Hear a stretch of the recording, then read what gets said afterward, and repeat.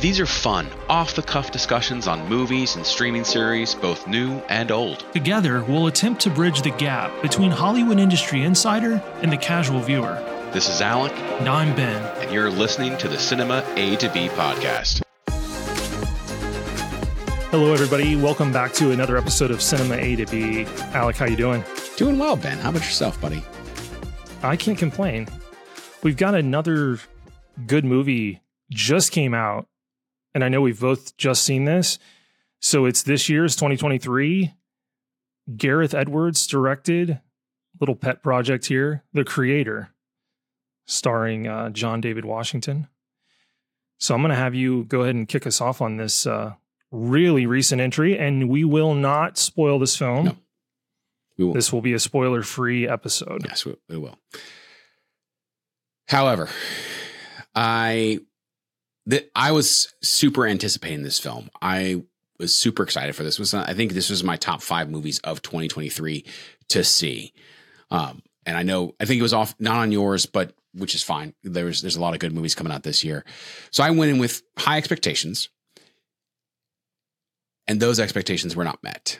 So there's a lot that I like about this movie, but I've walked away underwhelmed is, I think, the best word. It wasn't a bad film, but it was heavily flawed in a lot of different ways.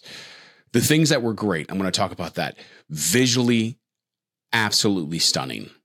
The fact they shot on location. I read an article about this. They talked about the fact that they were actually trying to just do it all digitally or with green screen. And then I think Gareth Edwards talked with some people at ILM, and they were like, no, one, it's going to be cheaper if you actually go to Thailand and film these things as opposed to doing it digitally. And also it's going to just be better. And so hats off to ILM, pushing that, not making that money and saying, hey, it's going to be better, because this film visually is stunning. I mean, from the beginning to the end, the DP is absolutely amazing in this, and the shot selection is great. I saw this in IMAX. I mean, in the faux IMAX, not true IMAX, but as best as I could get in my town.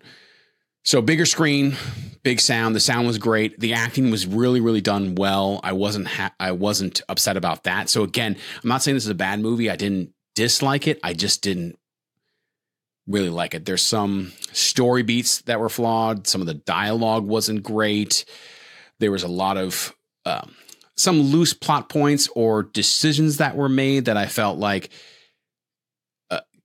they essentially said, hey, we want to have X shot. We want to have the scene look like this, or we want this endpoint, or we want this scene. So we're just going to push the narrative to get to this, even if it doesn't make sense, or even if, like, timing wise or whatever, to get the character from A point to B point wouldn't make sense. And to me, I know sitting in there, like watching it, I was critiquing it multiple times, which is, I don't normally do. I don't normally watch these movies and kind of get in my head of like, I would have done this better, but this movie really put me into that. And so that's why I'm saying it's kind of highly flawed. I really wanted to love this movie. There was so much about it that is done really well, but it just, story and plot points just took me out of it. So did you have a different, or like, what are your thoughts? I know. The only difference for me is that my expectations weren't as high as yours. And so I probably came out of it with less disappointment. Okay. I really enjoyed it, but I definitely would label it in the good, not great category.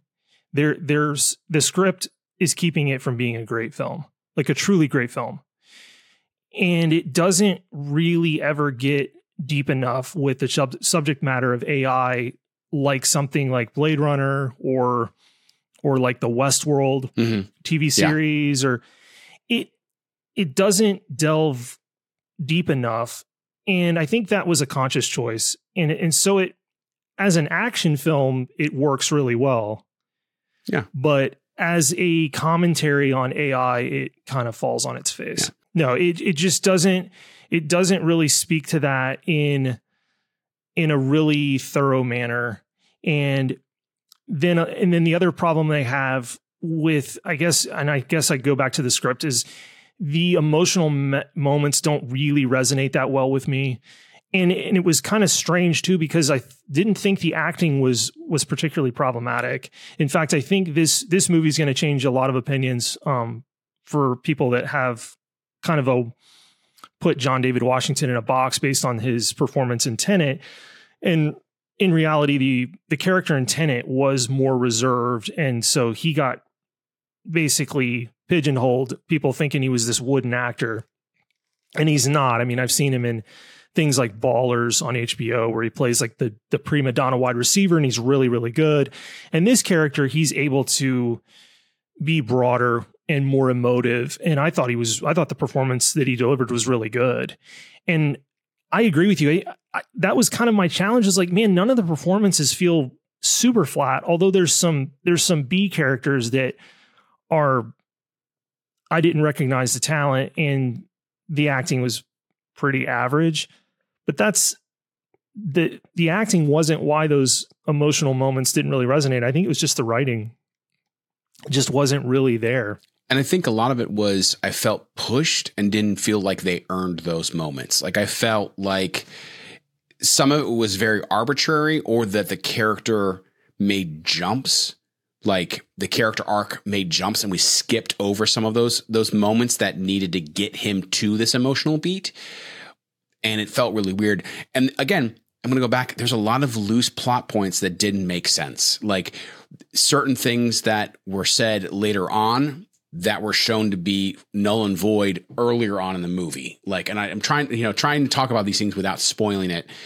It was one of those things of like these emotional moments could work, but where you've either placed them or how you've gotten to them didn't fit or didn't bring me along. And so again, like I just gotta say, you just didn't earn them. Like we all know getting to this sad point, how to, get people to a sad point, or what is a sad point? Excuse me.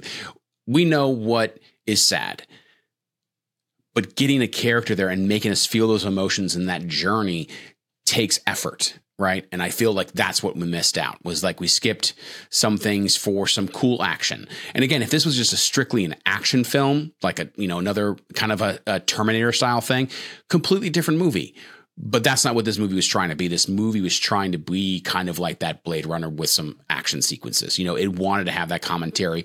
It wanted to have those story moments, but it just didn't earn them. And I will say, John David Washington is fantastic, and he's a completely different person in Ballers. Like watching, like from Tenet, even from this, is absolutely different. Like you wouldn't recognize him just as his acting style, and he did a great job. And like I said, like you said, everyone kind of really did. There was a couple B actors that were not great, but they weren't bad. It wasn't like I was going, "Oh my goodness, what the heck? Who is this person? Like, why are they having them here?" Like I never really walked away saying these were bad actors. It was more along the lines of, these were the actors given the lines that they had. And I think punching up some of that dialogue, making it a little bit more purposeful, and then showing some of those more story beats, maybe taking out some of those action sequences to hit these story beats, would have made this a far more powerful film. Yeah, I don't want to stay parked on that too much, because the movie's still got a lot going for it.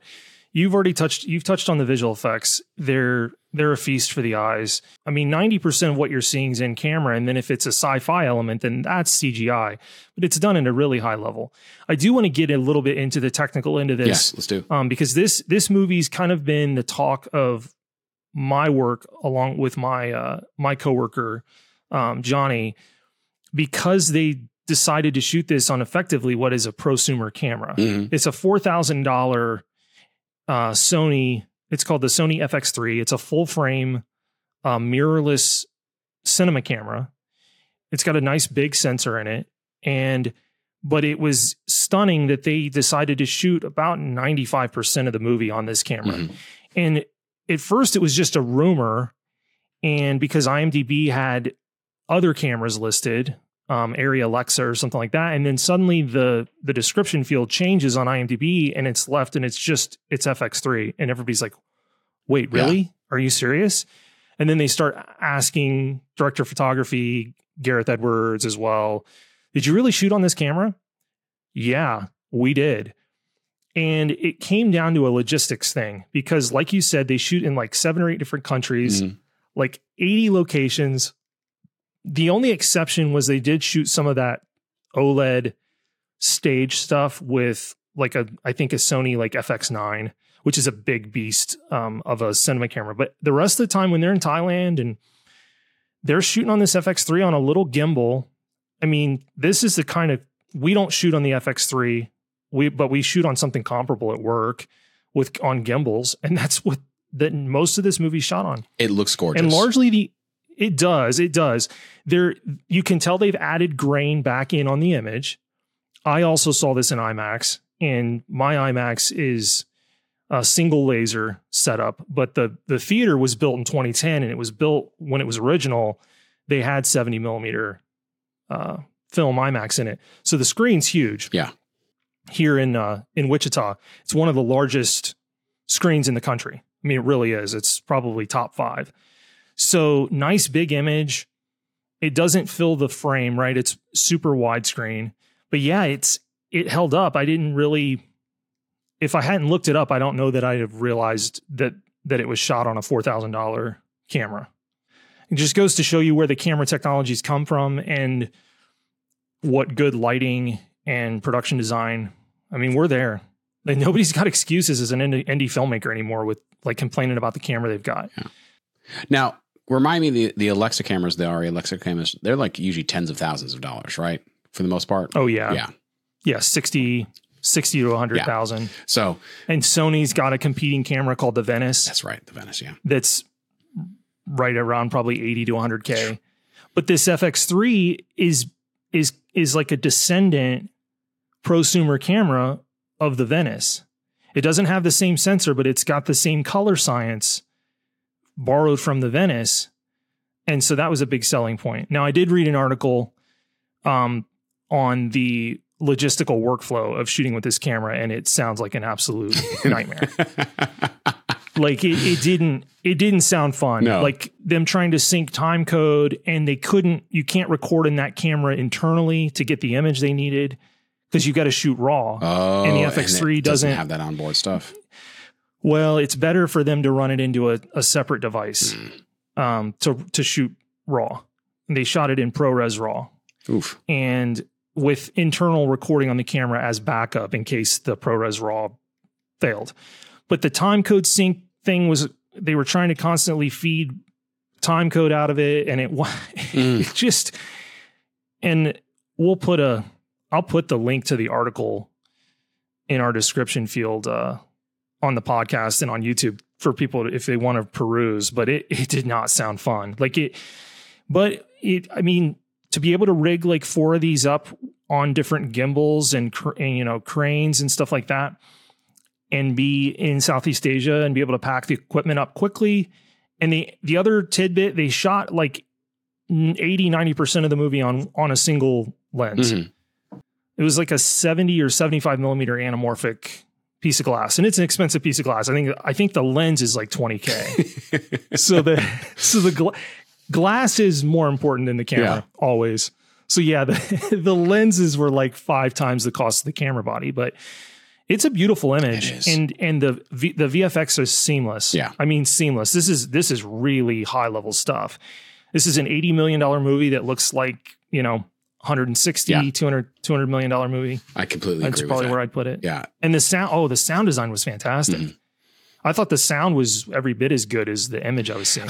There's so much about this movie that is done absolutely right. And I know Gareth Edwards is a great director, so that's why I had such high expectations going into it. So but this movie is at such a high level, and I was so sad, but definitely talking about that of the sound design. The only thing I could say is this is the most reserved Hans Zimmer soundtrack or score that I've ever heard. When I saw that come by, that it was, because I didn't realize it was Hans Zimmer, and I was like, that was Hans Zimmer? I would never have guessed that it was Hans Zimmer doing the soundtrack for that and score. And so the next day I listened to it just to kind of be like, okay, I need to get more of this and try to hear it. And so he definitely wasn't playing to his strengths. And I don't know if that was Gareth Edwards talking to him about it, or if he was just, I want to try something new, or maybe he was, playing around with something. But yeah, I think they were just going for something fresh and a little bit out of the box. But yeah, the score is good, and the sound design's incredible, and the image is incredible, and the acting's solid. So it's like, it's weird. It checks a lot of boxes, but it just doesn't quite get up over the hump. And so, I don't live and die by IMDb, but it's sitting at a 7.2 right now. And I think if the script were a little tighter and more polished and did a little better job of conveying what it wanted to emotionally, it'd probably be close to an 8. Mm-hmm. And as is now, will this movie be forgotten? I don't think so. It's like we've said, it's got a lot going for it, and totally worth watching on as big a screen as you can see. I would say local IMAX, or there's an argument to be made that the best viewing for this might be in a Dolby Cinema, because it does have an Atmos mix that they did for it. And so that's probably the best you would get, would be going to your AMC and seeing it in Dolby.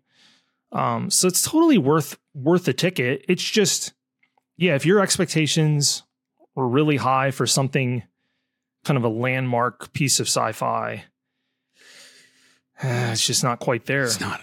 It has almost all the pieces. It does. Like you said, the FX are seamless. Like, you feel like they're shooting, everything is happening on camera and not added in. Like, it's done so well.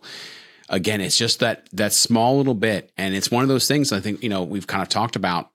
I don't think we've ever talked about on this podcast, but we've talked about, you and I, of that those story beats can transcend bad acting or bad FX or bad stuff and draw your movie around. But it's hard to kind of cover bad story.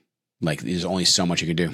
I'd say the first half of this movie, I felt like it was trending really close to kind of an AI maximizing its budget, almost a companion piece to like District 9. I was going to talk to like it was trending in that direction, and it just couldn't quite get there, because the emotional moments, the emotional beats in District 9 are tremendous. I mean, that's to me, that's a landmark piece of cinema, mm-hmm.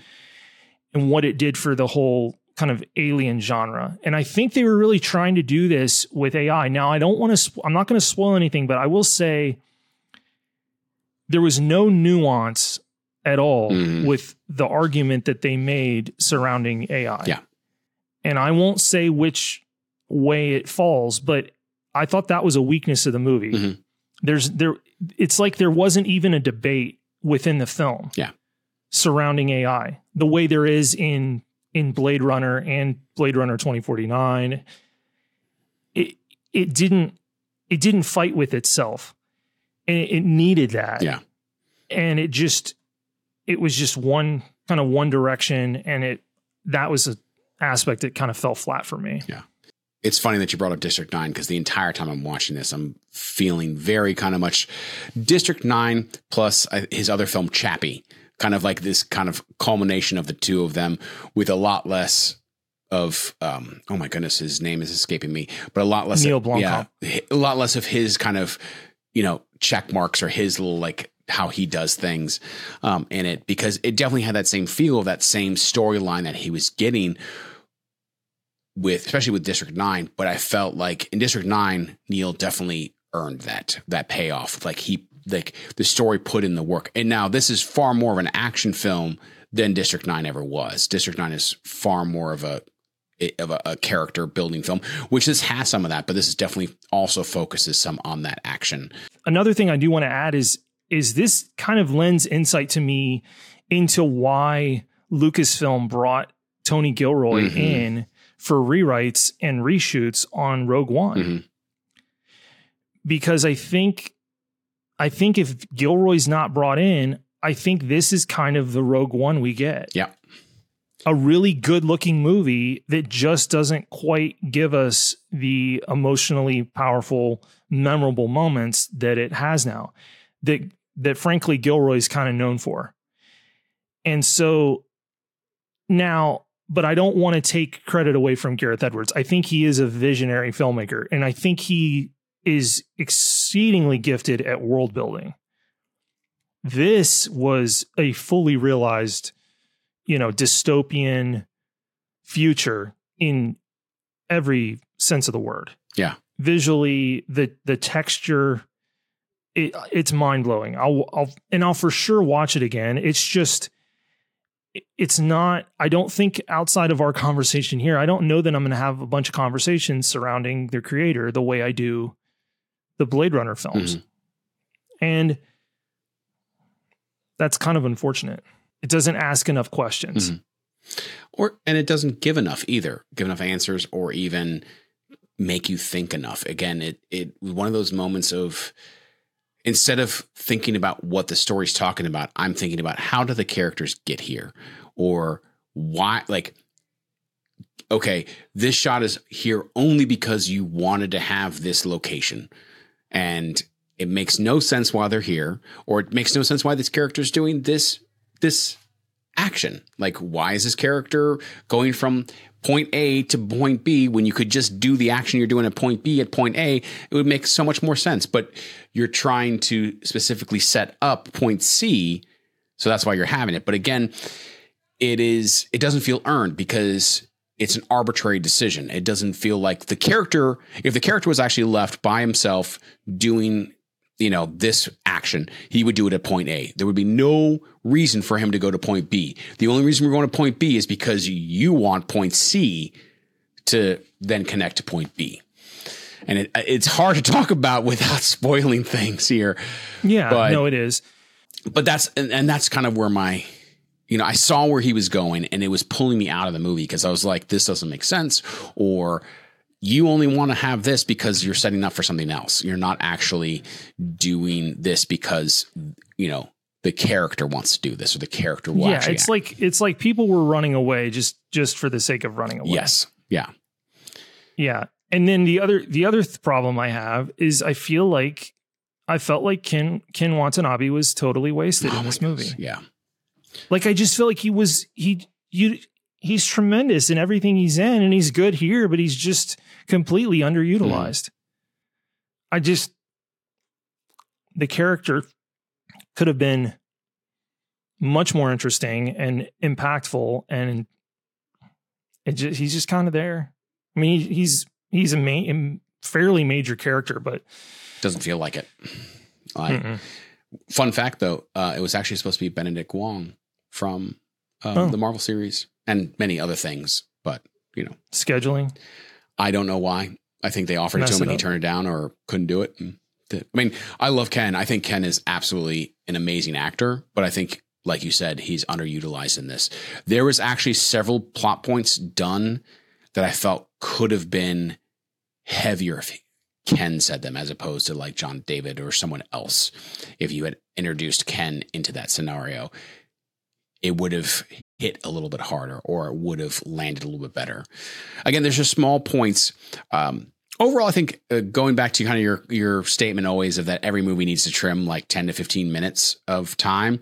I feel like this movie could trim some time, but I didn't feel like this was too long. Like, I felt like I was kind of moved along. I never was checking my watch or going, are we almost done? It brought me along the entire thing. So I know you said this is a good movie, not great. I'm like, it's a decent movie, not really good kind of a situation. But I think I'm going to blow your mind here. I think it could have used another 15 minutes. Whoa. Okay. of character development. Yeah. Yeah, I could definitely see that. I think it could have used that. I think it could have used it at the beginning. I think it could have used it in the middle and then some of the end. But, some of the characters feel a little bit, one-dimensional. It kind of suffers from that.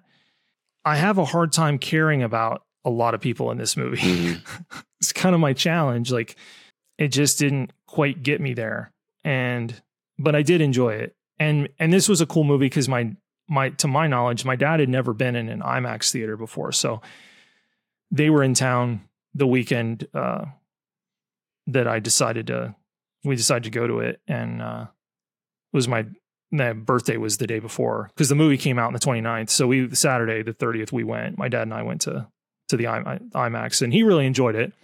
And he liked the spectacle of it. That's the attractive thing about a picture like this, is it is a visual spectacle, and it's not completely empty and vapid. No. Like it doesn't even have the conventional like emotional draw that like the first Avatar film had. Because you can do the big effects and wow people visually, but there's a recipe there for taking characters along and then building emotionally powerful moments. And this, I think, was trying hard to get there. And the structure wasn't terrible, but just kind of missed the mark a little bit. Yeah. Which is just frustrating, like, and realizing how easy is it to do, to have everything done so well and to miss one little important part, but how integral that important part is to the movie, and it can change your movie so drastically from something great to something good or something okay, Right. So I do have a little fun anecdote, a little bit of the 6 degrees of separation here. So Gareth Edwards in 2010 kind of put him on the mark. He directs this low budget movie called Monsters for like $500,000, and it does really pretty well. And that basically is what gets him tapped for Godzilla, to do Godzilla. But so on Monsters, one of the colorists is a gentleman by the name of Kevin Shaw, and I took introductory color grading, like color theory, with under Kevin Shaw. That's awesome. So he was his colorist on Monsters, and I think worked for very little, because that budget was just shoestring. Yeah. So yeah, and Kevin teaches online color grading through the International Colorist Academy, and really nice guy. But yeah, I took like a 2 or 3 day intensive. Nice. Under him out in Burbank. So back in the day. Basically, what you're telling me is you're besties with Gareth Edwards. Is that what you're saying? No. Oh, okay. Sorry. My apologies. No, but just the circles. I guess this is a fun anecdote that the circles are small. Yeah. And because Kevin lives in, I think he said he's from Southern England, and Gareth is English. So, but yeah, that just a little movie from 2010 that kind of got him kickstarted. And, I know a guy who knows a guy, but no, it's a pretty lame story, but no, it's not. That's always fun. Yeah, it was cool. I don't think he graded anything. Shaw didn't grade any of his other movies, but, he has graded some other stuff. I saw where he color corrected that Winnie the Pooh horror movie, Blood and Honey. He was the colorist on that. But oh, that's funny. Yeah, I think this movie will have its diehards though. Like I think there'll be folks that are willing to overlook some of the story limitations and really kind of fall in love with the world he's built and the aesthetic. And well, and there's definitely people who these emotional beats or these story moments may actually work or bring them along. And it's just something that you and I don't get. I mean, let's be honest. You and I have pretty similar tastes in most movies. It's very rarely that you and I are absolutely off the mark or very different. No, the only genre for our listeners, the only genre that Alec and I probably are a little bit divergent on sometimes is comedy. Mm-hmm. The same exact thing doesn't make us laugh, although it's pretty close. But I've got some comedies that I would put in there that Alex just like, you're ridiculous. Yeah. That's kind of it though. I mean, generally we're on, we've talked about this before. This is like, it does not make the show interesting when we're just constantly like, why, yes, I agree with you, and just nodding. But yeah, I think we're on pretty much the same page with this. I think the only difference is you went in with higher expectations, and I just didn't know what to expect. I thought the trailers and the marketing were pretty pretty engaging. Although I felt like they were giving away too much, but after seeing it, I think it was okay. I don't feel like they spilled the beans or gave away too much of the plot from the trailers, even though that's initially kind of what I thought. There was some interesting stuff, but I will say it's when you texted me about this, because you saw before I did, and for listeners, we try not to talk about movies outside of this podcast. So like we see something, it's more likely just kind of saying, hey, I saw this, go see it so we can talk about it, kind of a situation. But just in that text that you said about this, like, hey, go see it in IMAX, I think, not blaming you at all, but I think that also got me to go, oh, this is really good. He really wants me to see in the best thing possible, which is, there is a reason, because it is an absolutely beautiful film. And I think while the buddy I saw it with, he wasn't super impressed either with the movie and thought the sound was way too loud. And in our IMAX, some of it, I mean, he was like, I don't know. It didn't feel, because it wasn't shot for IMAX, so he didn't have that aspect ratio change. Like, what was the point kind of a situation? Totally get it. I understand why he's that way. But I think that also helped me go, oh, Ben really wants me to see this, and he knows that I want this. And so I think kind of that even helped me go, this is going to be fantastic. And so I blame you essentially for why I don't like it. No, I'm just kidding. But it was one of those moments. Yeah, I just wanted you to see it on I thought the visual effects were worthy of seeing it on as big a screen as possible. It was worth it. So that was my only motivation for saying, and I thought that the IMAX presentation was really quite good. It was good. No, the 12 channel sound was crisp, and the mix was really nice.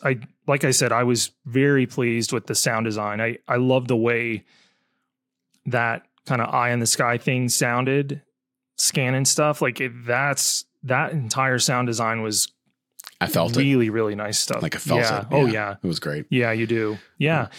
So it's got stuff going for it. It's a decent movie. Like, it's definitely one to see. You may love it.